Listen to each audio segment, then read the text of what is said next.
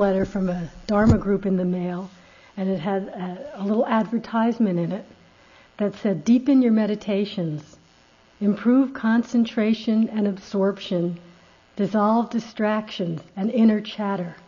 It's an ad for a hypnotherapist.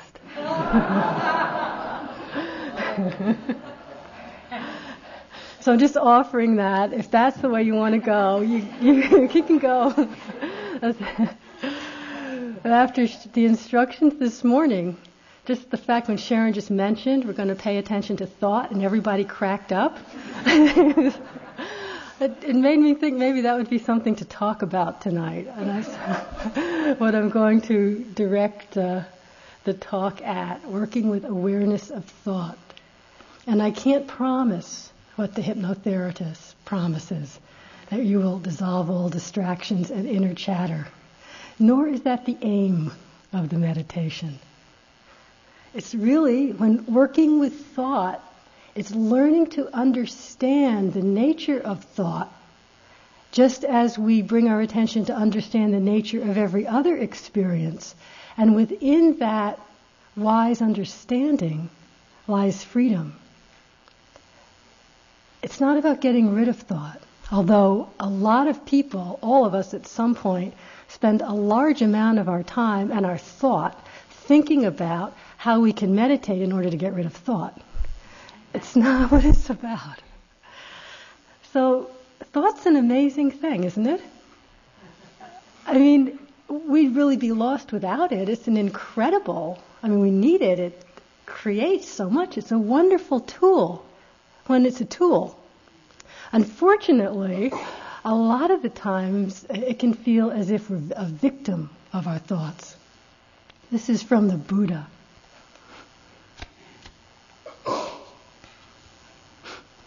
How can a troubled mind understand the way? Your worst enemy cannot harm you as much as your own thoughts unguarded. But once mastered, once understood, no one can help you as much, not even your father or your mother. Thoughts are incredibly powerful. Yet if we could look at a thought just as a thought, what is it? Like right now, deliberately think a thought. It snowed last night. Poof, what is that? It's nothing. It's nothing. How is it that we get so caught up in such a struggle, so imprisoned by our thoughts? How did they become so problematic? One way is that we confuse the thought itself for the reality of what we're thinking about. This is a little short poem from the Polish woman who won the Nobel Prize for Literature last year, I think. I'm sure I don't pronounce her name correctly.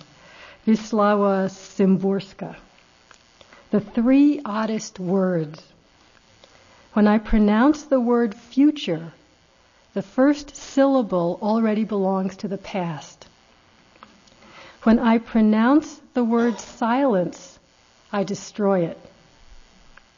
When I pronounce the word nothing, I make something no non-being can hold.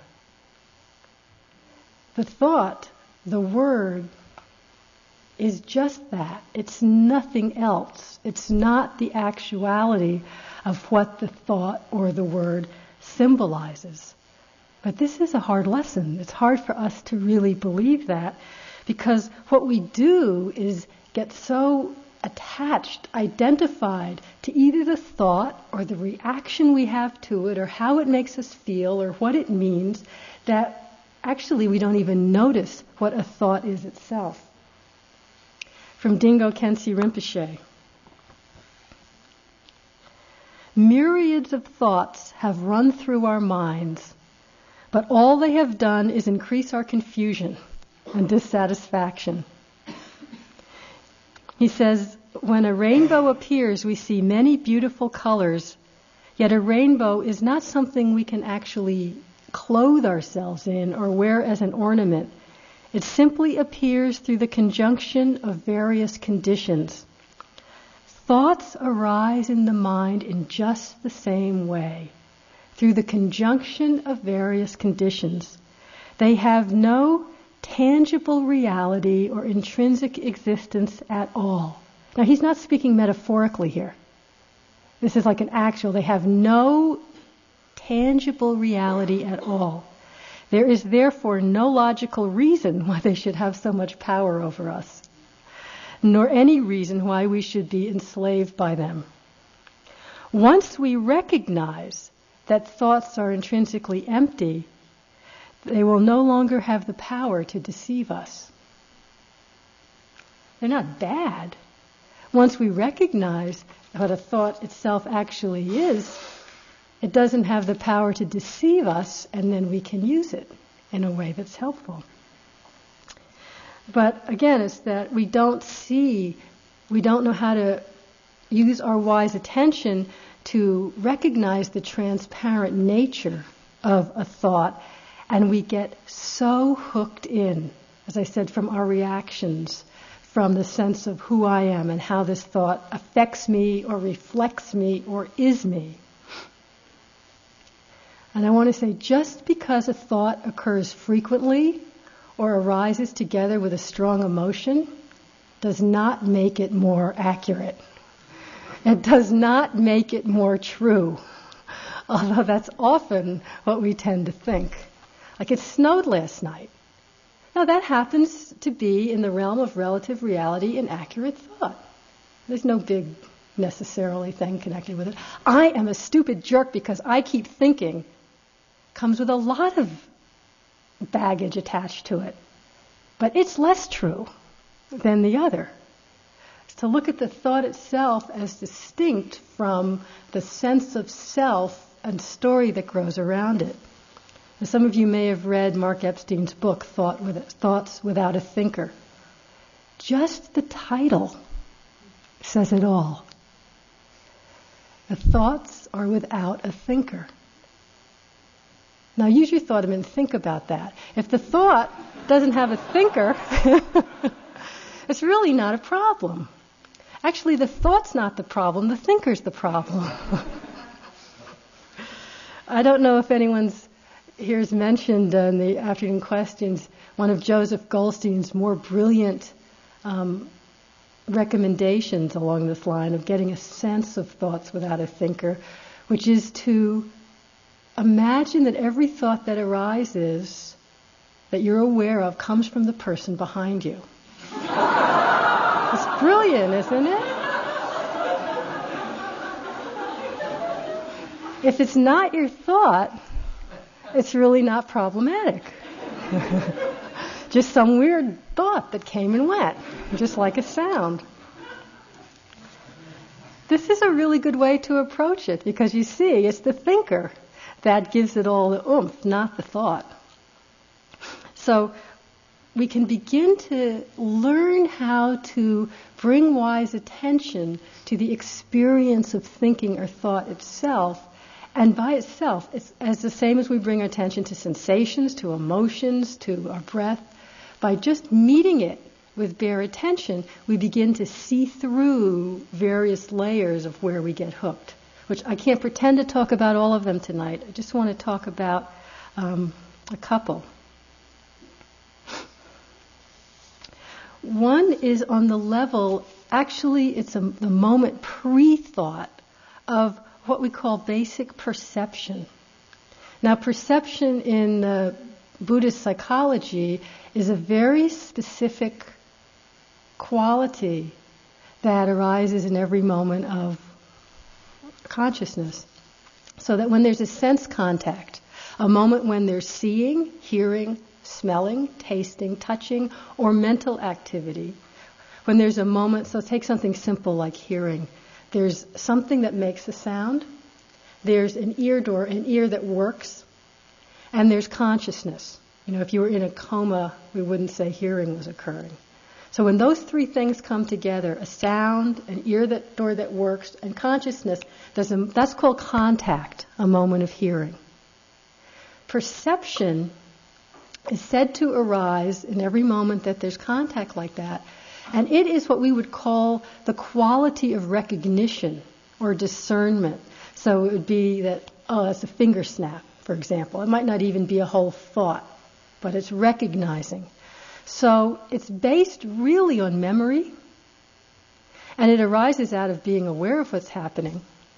But that perception, so when you hear sounds, often people have said, and we talk in the interviews about how is it opening to hearing, someone will say, oh, I can be with the bare experience, but of course right away my mind's going, well, that's a bird and that's a car going by. And yeah, that's perception. There's some way, if it's something we've heard or known before, we recognize it. Now, I don't know if Sharon mentioned at this retreat, but the last retreat where she talked about her favorite word in Pali, papancha. Papancha is generally translated as proliferation, this proliferation of mind that just goes wild on something.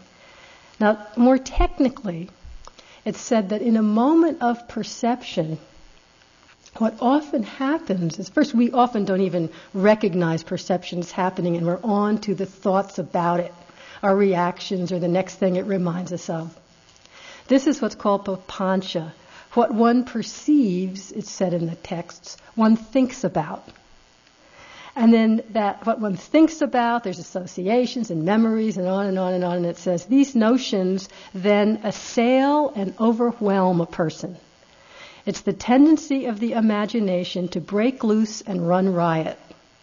These are from the old commentaries. This is papancha. We have one perception, finger snap. And when we're not really attentive, the mind just does a riff on it, goes into this whole papancha, and you wake up who knows where.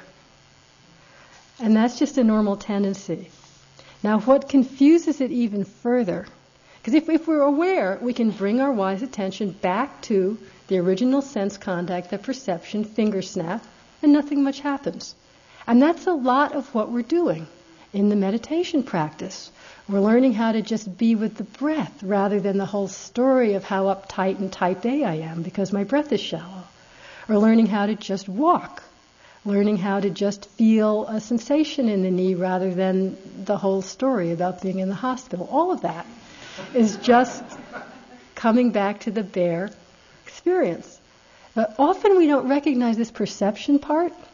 And what gets really interesting is that on the level of basic perception, a lot of the time our perception is not correct. And we don't know it.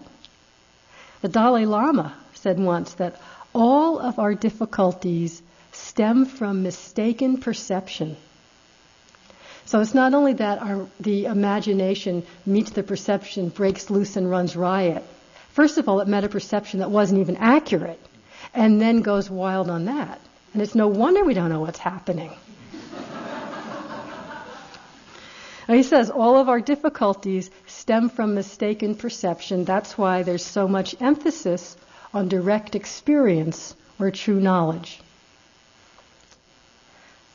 So mistaken perception is said to occur, and I'll give a couple examples, you can see it in ourselves, when in that moment of contact, the consciousness is colored with one of our three friends that Sharon mentioned last night. Delusion, greed, or aversion, hatred. They can actually color the perception itself. And we don't realize it if we don't know it's present. Like Sharon's example of the chili pepper. Remember biting down on the chili pepper. And if you go to the bare experience, it's stinging and hot. That's just how it is. But the perception of chili pepper could be colored with, I want to get out of this country. I can't believe people eat this food. This is horrible. Or it can be colored with the perception, this is an indication of something healthy. And then the papancha goes off in two different directions. When it is really just stinging and hot and everything else is extra. So that quality of mistaken perception can be more or less obvious. I remember one time I was in the hospital and I'd been there a few days and how they give you drugs and stuff. And the mind can go into a kind of a weird state, definitely. And one morning, real early, like 5 o'clock or something, a nurse came. I mean, it was her job to wake me up and get me out of bed to weigh me. Like, that was really important, how much I weighed, And, my mind was actually, the consciousness was filled with paranoia, which I didn't realize. And I actually visually perceived her as demonic. It's really how I saw her. It wasn't like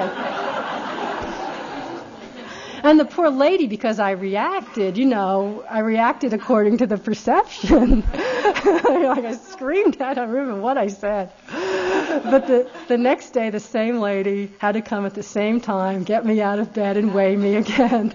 But I didn't have that paranoia coloring my perception, and instead I saw what was probably more accurate, a nice-looking lady who looked a little scared,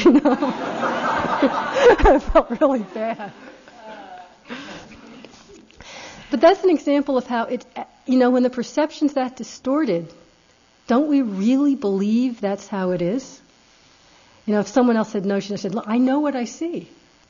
How often do we do that? I know what I see. Don't tell me otherwise. This is why it's so tricky, because the bottom line of this practice is you absolutely can only open to wisdom through your own experience. And the bottom line has to come down to trusting your own experience. But you see the layers of subtlety that we have to keep looking, not take anything for granted, because superficially our own experience can be absolutely not exactly correct. And then we can take that mistaken perception way down the road. So greed and aversion, they can really color it. They're a little more noticeable. And Sharon spoke about delusion, or this quality of confusion, or just not knowing. And that is actually harder to recognize when it's present. But one of the things we do is, and we don't actually know what the perception is, so we make something up based on past experience and go from there. A story, I know I've told this before, but it's a perfect story, so I'll tell it again. I was teaching in Vancouver and staying in a friend's apartment by myself at night. It was a day non-residential, so I'd go home to her apartment at night. And before I go to bed, I was reading a book about the civil war in Beirut, by a reporter who had lived there during that 10 years. It was really gripping and interesting. But that was the state of, you can imagine reading that just before you go to bed. That's the state of mind I was in, kind of paranoia, cars blowing up on the streets, kind of a guerrilla war going on in the city. And I just fell asleep in that state where you're not really deep, and I woke up to these loud booming sounds. And I lay there for a while, how you slowly come into consciousness and you don't know where you are or what's going on. That's delusion right there. And then I just heard these booming, and the mind immediately goes, artillery firing. Now, sometimes I teach in Southern California near a Marine base where they do artillery firing all night. And so it actually sounded and felt a little bit like that. So I was, okay, this is artillery firing. And part of my mind says, I don't think so, Carol. But I said, who knows? Who knows? Just because it's Vancouver, you never know when civil war could break out. I jumped out of bed. I was looking out the windows. I didn't see anything. I said, well, that's natural. There's nobody on the street because, I worked myself into a state, turned on the radio, trying to get news. I said, well, of course there's no news because the first place they ever go, they want to lull everybody into thinking it's normal. This went on for about 10 minutes. I thought, should I call up my friends? I thought, no, that's too stupid. I did have some element of knowing, some little tiny thread of knowing. I think there's delusion happening here. And finally, I walked to the front window, and I didn't see anything, but it looks over a field that had a World Exposition some years ago. And somehow seeing that, I just knew it was fireworks. Although it was no holiday, or I don't know why there would have been, but I knew that. Okay, right. Clicked in. I went back to bed. But that's what we do. We take some perception, fill in the blanks, and then make up a whole story based on it and act and react. And, it's lucky if we find out within 10 minutes what's going on. That's delusion. Not quite knowing and not really knowing that we don't know. And this is, in a way, what's underlying a lot of the confusion that leads us to get so wrapped up in identifying with thoughts or holding on to them or running away from them or using thoughts based on any perception to tell a whole story and then believing that story even though it changes the next minute and we don't seem to notice that.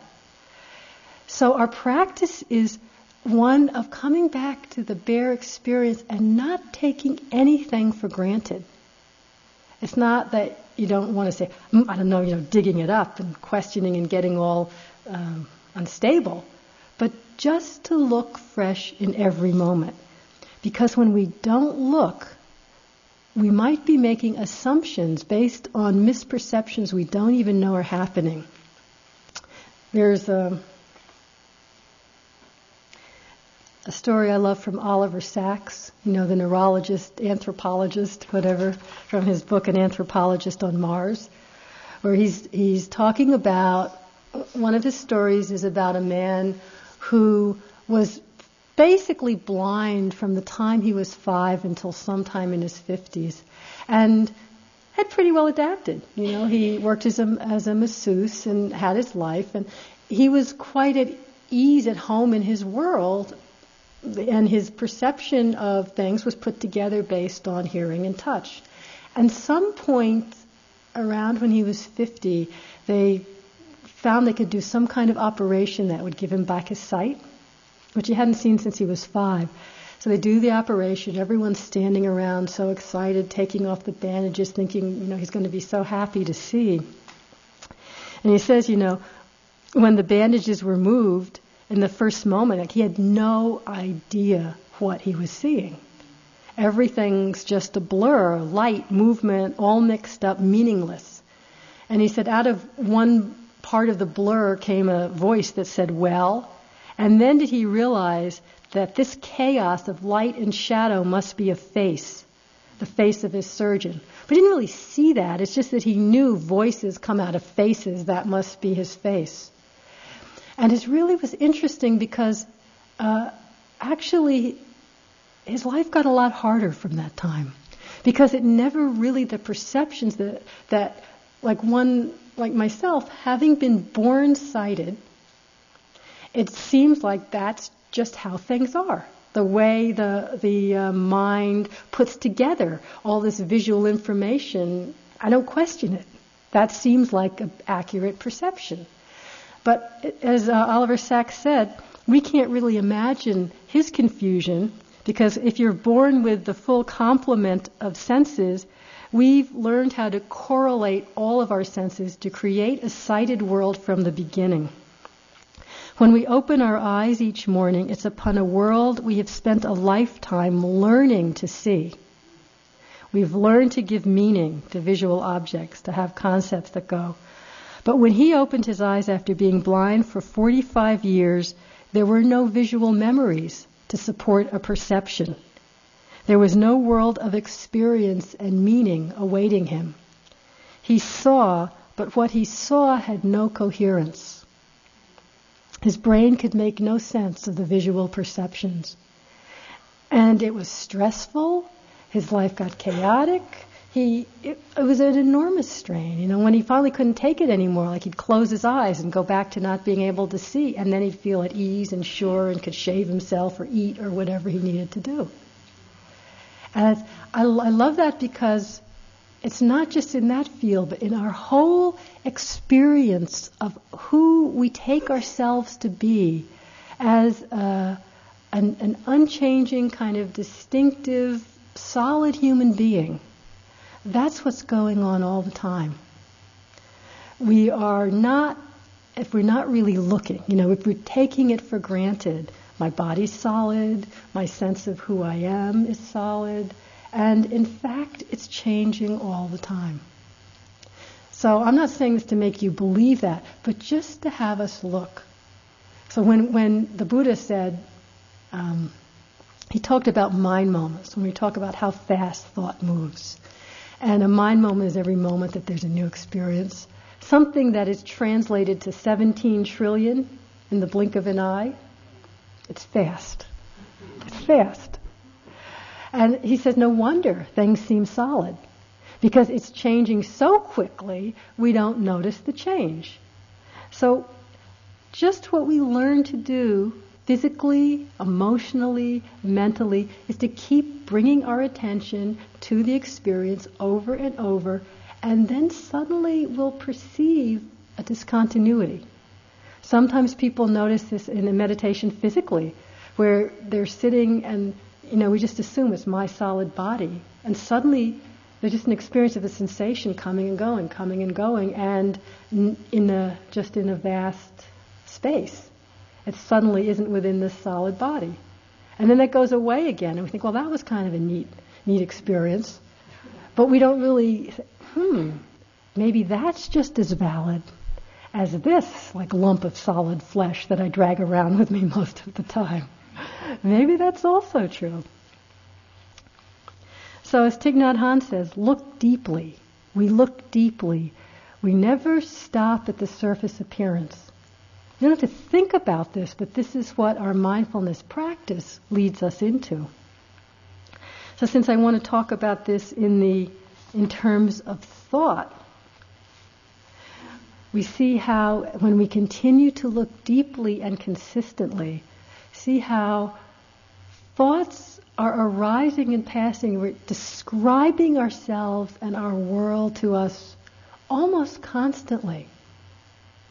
And if we don't look, we don't even realize it, and we take those descriptions to be true and accurate and react from them, just like I took the war in Vancouver to be true and accurate. Nisargadatta Maharaj said once that the world appears to you to be so overwhelmingly real because you think about it all the time. Cease thinking about it and it will dissolve into thin mist. And we think, well, do I actually want it to dissolve into thin mist?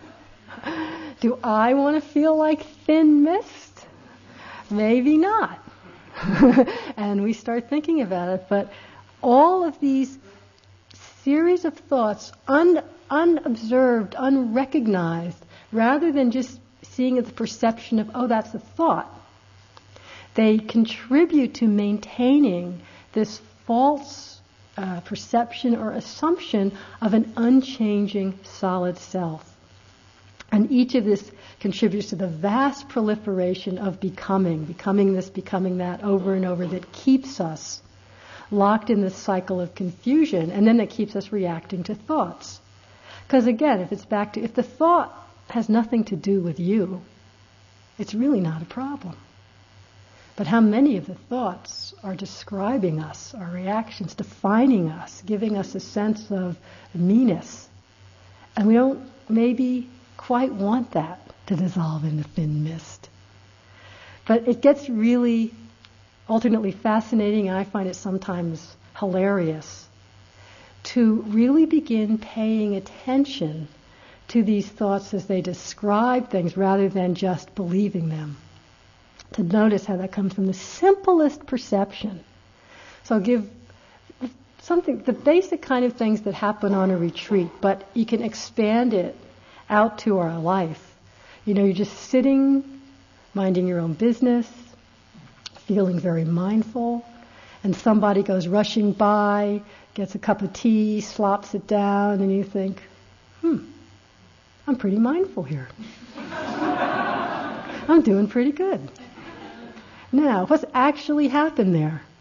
Seeing, and then the perception based on memory of they don't look very mindful to me, and then some kind of pleasant feeling, another thought, I'm doing better than that, comparing, which is, conceit. We don't notice those are just things arising.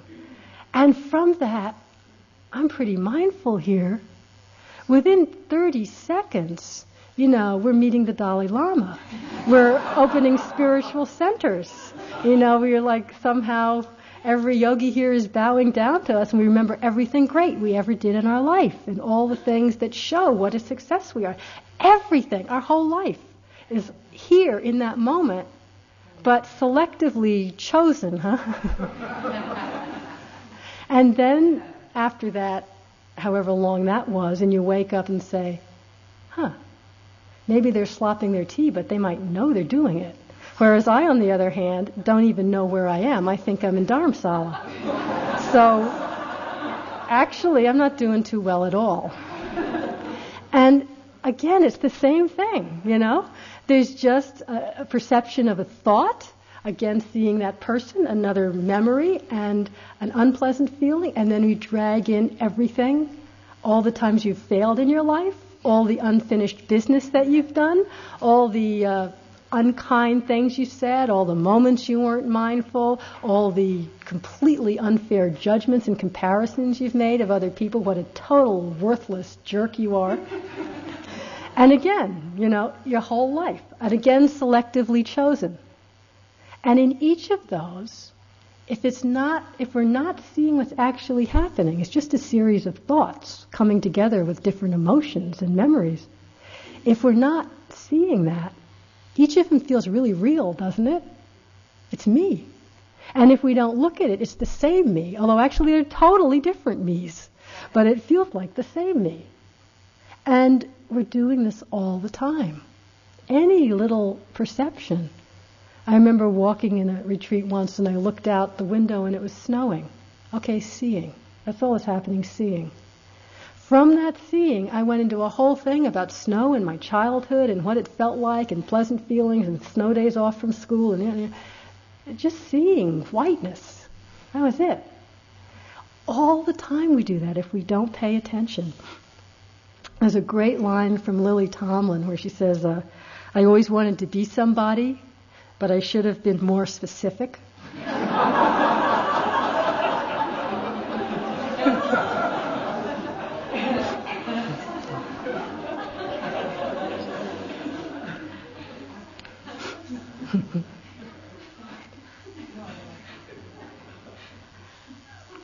And then our tendency is to try and think our way out of this.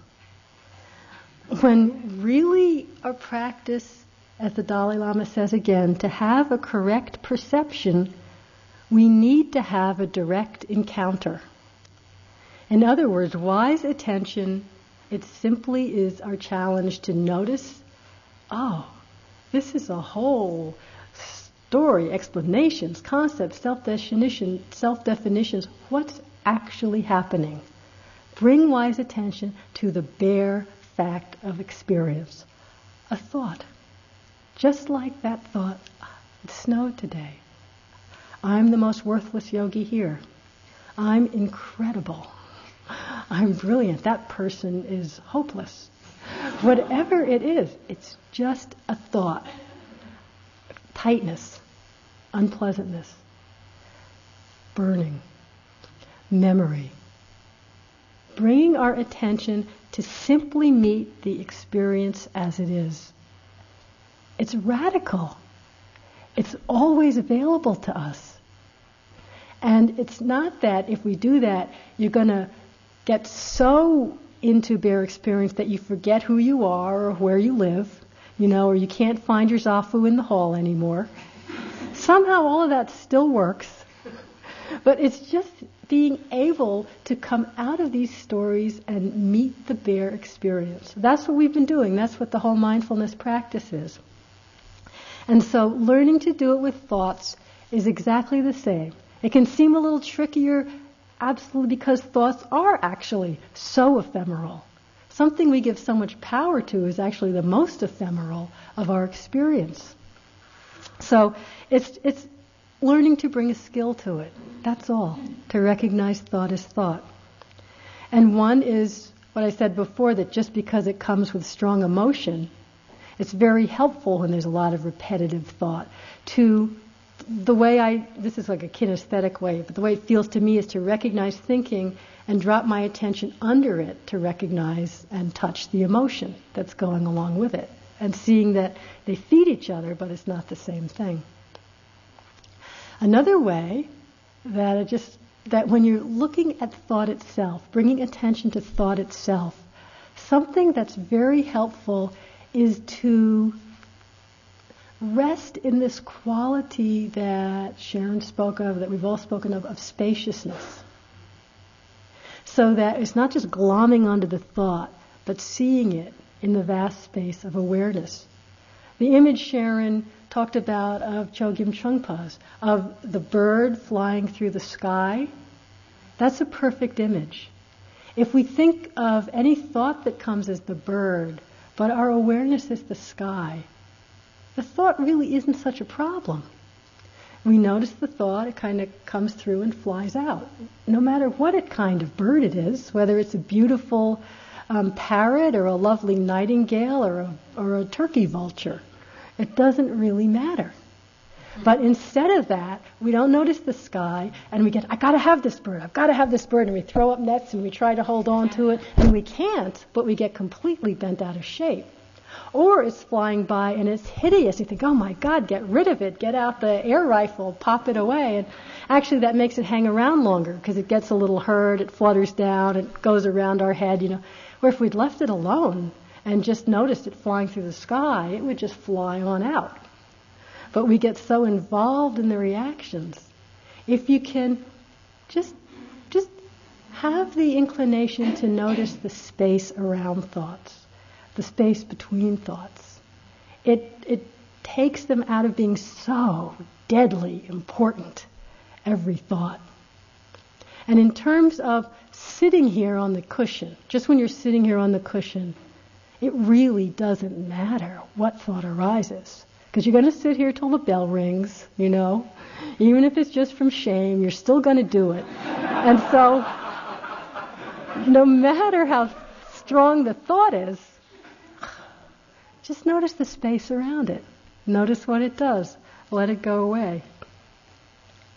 Space is actually a wonderful metaphor, not just for, it makes it more relaxed, it makes it nice, and just kind of space out, but that quality of spaciousness that allows us to bring a clear knowing to what is what actually, again, it's a metaphor, but that quality can allow our understanding to deepen, to see underneath that surface reality, and open quite profoundly to the truth.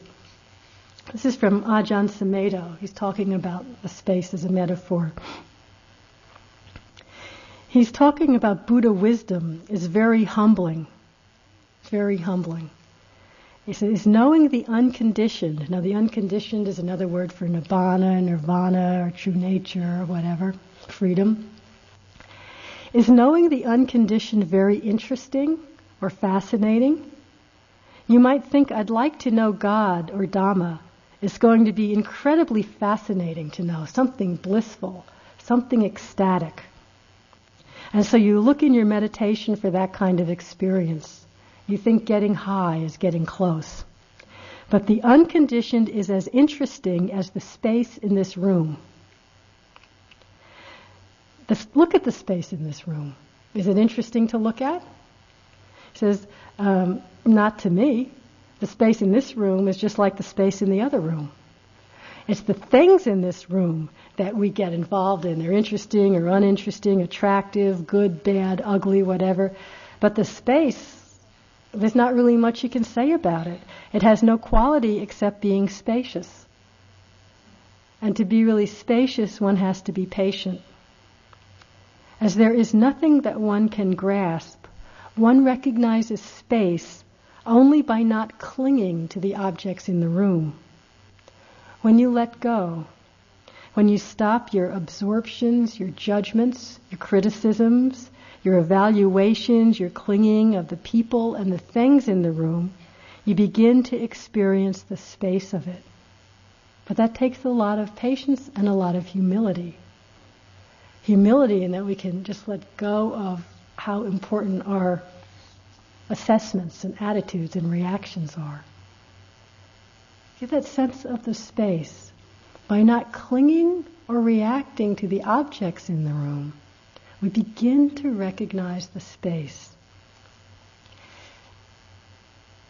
And that space is that not clinging is what allows us to begin to recognize, the great wisdom of the Buddha, the great wisdom that is really the potential of all of our hearts and minds, where we really begin to have a correct perception of who and what we really are, of what is true.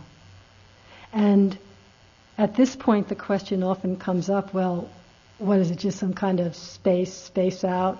That's what's true? Is this it? Actually, this came up in a few groups. Kind of, is this it? You just let go of, reacting and being aversive and clinging, and you're left with a traffic jam and not being upset. Is that it?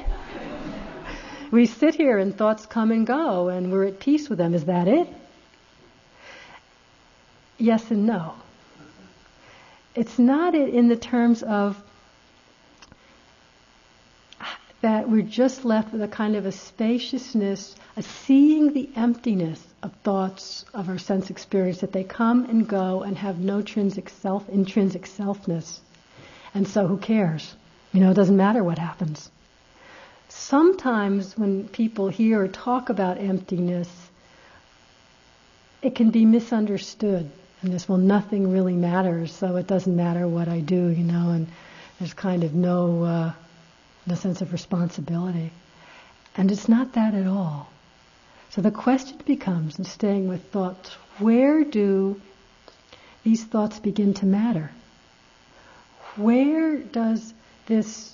How does this deep understanding that we are not our thoughts, we are not our sense experiences, we are not this temporal coming and going, how does that manifest in our lives? Because it's not this nihilistic. It allows us to see through this sense of separateness, this sense of trying desperately to hold on to constantly changing experience for a sense of security, which breeds only fear. When we see through that, what we see is not this emptiness of nothingness, of non-caring, but that emptiness that leads us into our intrinsic wholeness, our absolute connectedness, which to me there's two quotations that manifest it. One being John Muir saying, I find if I touch anything, it's connected to everything else in the universe. That's emptiness. When we're not clinging to anything, that's how we can experience our lives. That's how we can experience the world. And then this gives rise naturally to the balancing aspect of great wisdom, which is great compassion. It's the reflexive expression of our clear seeing, of wise understanding, that we begin to meet ourselves in the world with great compassion. In fact, wisdom and compassion are often spoken of as the two wings of the bird of the Buddha Dharma. A bird can't fly without both wings. Great wisdom can't really arise without great compassion, and vice versa. And so it's right at this point of wisdom and compassion that we see how we can begin to recognize and use thinking in a way that comes from truly understanding the nature of life and the nature of who we are and the nature of thought. The quotation from Nisargadatta, it's really well known that wisdom tells me I'm nothing, love tells me I'm everything. Between the two, my life flows. It's really like that. So when we see that we're nothing, I'm not all these thoughts about my past and my future and even my present. When I see that, then I see that I'm everything. And how does that manifest in our lives? This is where I think the Buddha, the way he laid out his teachings was so elegant, so brilliant, because when these thoughts, these factors of mind, Like when you have a thought and it's coming together with greed or hatred or coming together with compassion. When these thoughts manifest as intention, the intention which Sharon mentioned last night, the application of mind, the energetic direction of mind that gives rise to speech and action. These intentions often manifest as thought. So when a thought is coming as intention and we act on it, then it makes a difference. Then it matters. So if you're sitting here on the cushion, the most murderous, awful thoughts, they really are empty. When the thought manifests as intention, a murderous thought becomes truly a murderous action, and it matters, So this is where the Buddha's teachings are so elegant, because when he laid out his eightfold path of the way to live our lives, to live a life of awakening, the first step is understanding, wise understanding, right understanding, how we understand ourselves in the world. And how we understand ourselves to be gives rise to the second step, which is translated as wise intention, wise thought. And the intentions and the thoughts give rise to the next steps, which are speech, action, and livelihood, how we live our lives in the world in relationship to ourselves and others. So this is where they come together. How we understand things to be gives rise to how we are motivated to speak and act in the world. And it's just so elegant to me. So you can see that here. If we're in a moment where we're feeling unsafe or paranoid, very separate, or feeling that we need to protect ourselves and that other people are a threat, then our speech and actions will be motivated. The intention comes together with that state of mind, and the intention arises from fear, and that will be how we speak and act. If in another moment we're touching that place of just seeing that in this moment things are just as they are. Someone said to me today, it's just breathing, just touching the floor. In that moment, it's so clear there's nothing in excess and nothing that needs to be gotten rid of, and nothing is missing. In that moment, the sense of, as Thich Nhat Hanh calls it, wishlessness, the sense of touching everything. If I touch this, it touches everything in the universe. Then in that moment, the natural purification of our intentions happens, that out of that moment, an intention of desire or greed or hatred is not going to arise. It just isn't. When you're in one of those states, you don't think, well, let me run and get the last muffin, Who cares? Everything's perfect. I love the way Thich Nhat Hanh describes it, if I can find her. He says, the idea is that you do not put something in front of yourself and run after it, because everything is already here in yourself. Don't try and think, how am I going to experience my whole life like that? Just a moment. Our whole life is only a moment, ever. It's only this moment. Each time that we are awake in a moment of recognizing that sense of everything is here in myself, that if I touch anything, it's connected to everything. The natural result of that is that our thoughts and intentions purify to one of letting go, of generosity or non-greed, and love and compassion. And you can see this happening in little ways on retreats all the time, Notice it in yourselves. So often people will describe, in the hall, somebody's coughing or sniffling or whatever, and all the things they go through, from feeling annoyed to thinking I should be compassionate, which is not the same as the natural arising of it. But that's still coming from some understanding that somehow compassion is a more natural response, but we're just not totally there yet, but still honor that. but not really being there. It takes really being honest, paying attention to our intentions. To wanting to kill, to turning the anger in on oneself, to just resting in that anger for a moment, and suddenly, as if effortlessly, there's actual compassion. It's like, oh wow, that must be really uncomfortable, having a cold. Oh, may they be free from their suffering. And so often people say, where did that come from? I didn't make it happen. That's what happens as our moments of wisdom increase, as we touch our true nature and honor it more and more, that our intentions of how we relate in little moments and in big moments purify. That's the P word. Sometimes people hate that, but it really happens. They transform. They change. It gets easier for compassionate and loving and non-greedy intentions to arise than for actions and speech based on neediness, fear, and cruelty. So learning to recognize when thought is manifesting as intention is a wonderful tool here and in our life. It comes into play whenever we're making decisions, when we're having to make choices. It gives us, if we can just notice, I'm about to say or do something, which isn't always possible, but if we can just notice it, it gives us a moment of choice. And that's so wonderful, because so often then, in that choice, we'll be able to choose consciously to come from our connectedness rather than from our fear.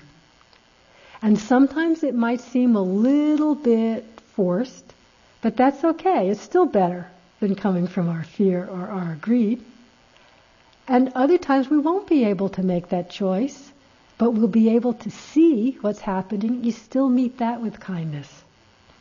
And in that kindness, again, meeting the bare experience, it's like meeting that anger at the person in the hall. Naturally, again, some compassion may arise.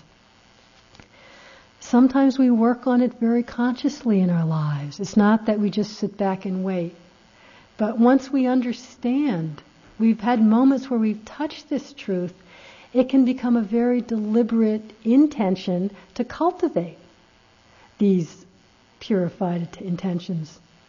A person who inspires me a lot with her compassionate action in the world, because that's what's interesting, that as our understanding deepens of emptiness, it doesn't lead to passivity, but actually the compassion and the metta and the non-greed lead to a much more active engagement in whatever form. But our sense of vibrant aliveness, of real connectedness with our experience and with others, gets palpably stronger because we are connected. That's what lets us see the truth.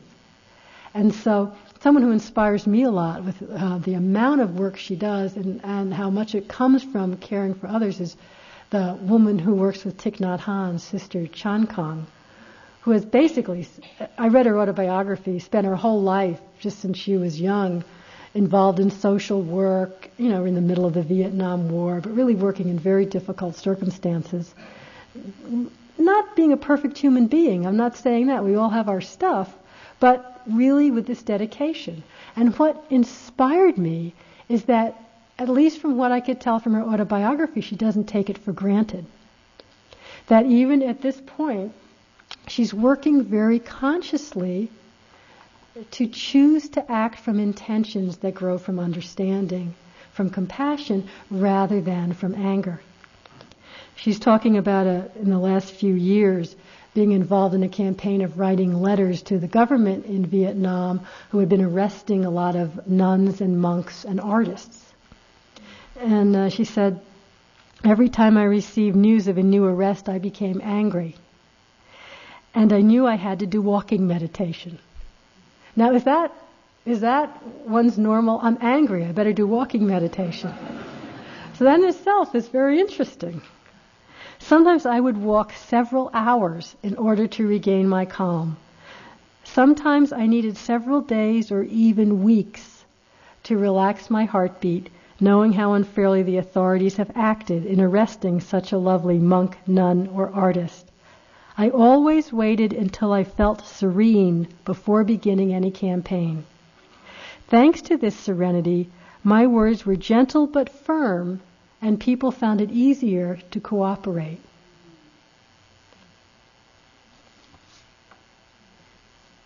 To me, that kind of encompasses it all.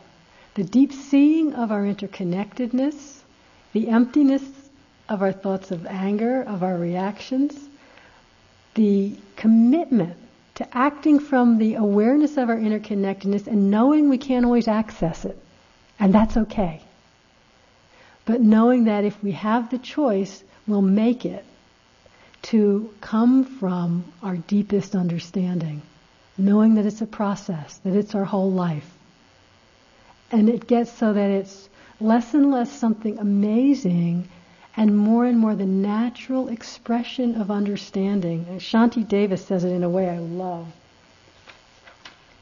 Even though I have done things for the sake of others, no sense of amazement or conceit arises.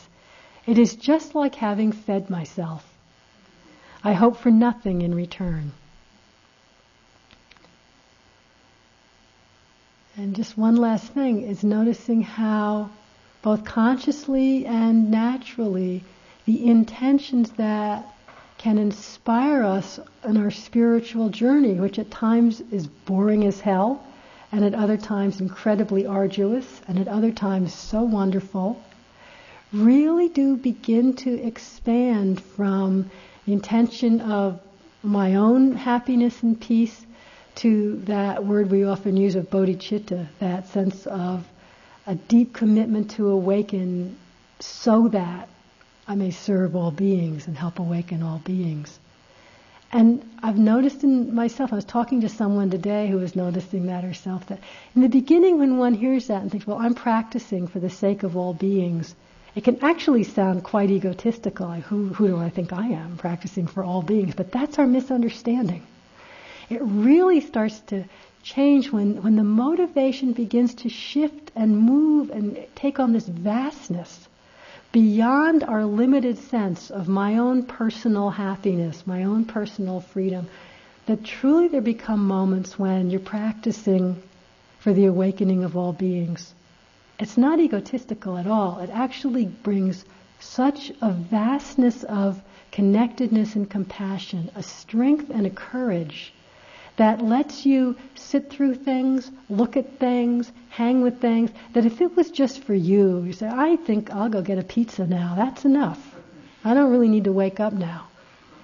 But when it's for really get it, that you can't awaken without all beings, and that a practice really is to affect all beings, it brings such a depth, such a power to what we're doing that it keeps bringing us back into a deeper and deeper understanding, and it lends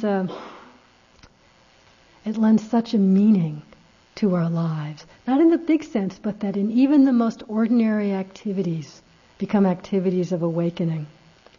So I just want to end with a quotation from Geshe Rabten, who's a Tibetan teacher, because I really like the way he says this, if I can find it. Here it is. He says for himself, all actions, even the most simple, are for the purpose of developing the awakening mind of wisdom and compassion and for the service of all beings. It's just a possibility. All actions, washing the dishes, changing the diaper, eating your soup, for the purpose of developing the awakening mind of wisdom and compassion and for the service of all beings. That's kind of like the ultimate purification of intention. But starting where we are, that's the aspiration. Let's just sit for a moment.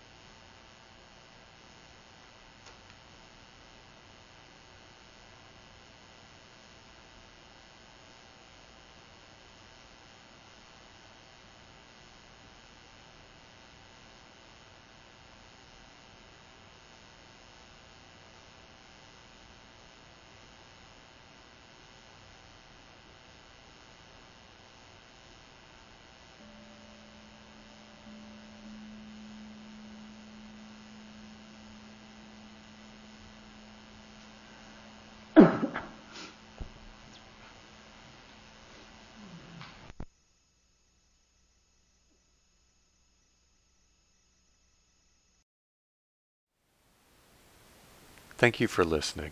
To learn how you can support the teachers and Dharma Seed, please visit dharmaseed.org/donate.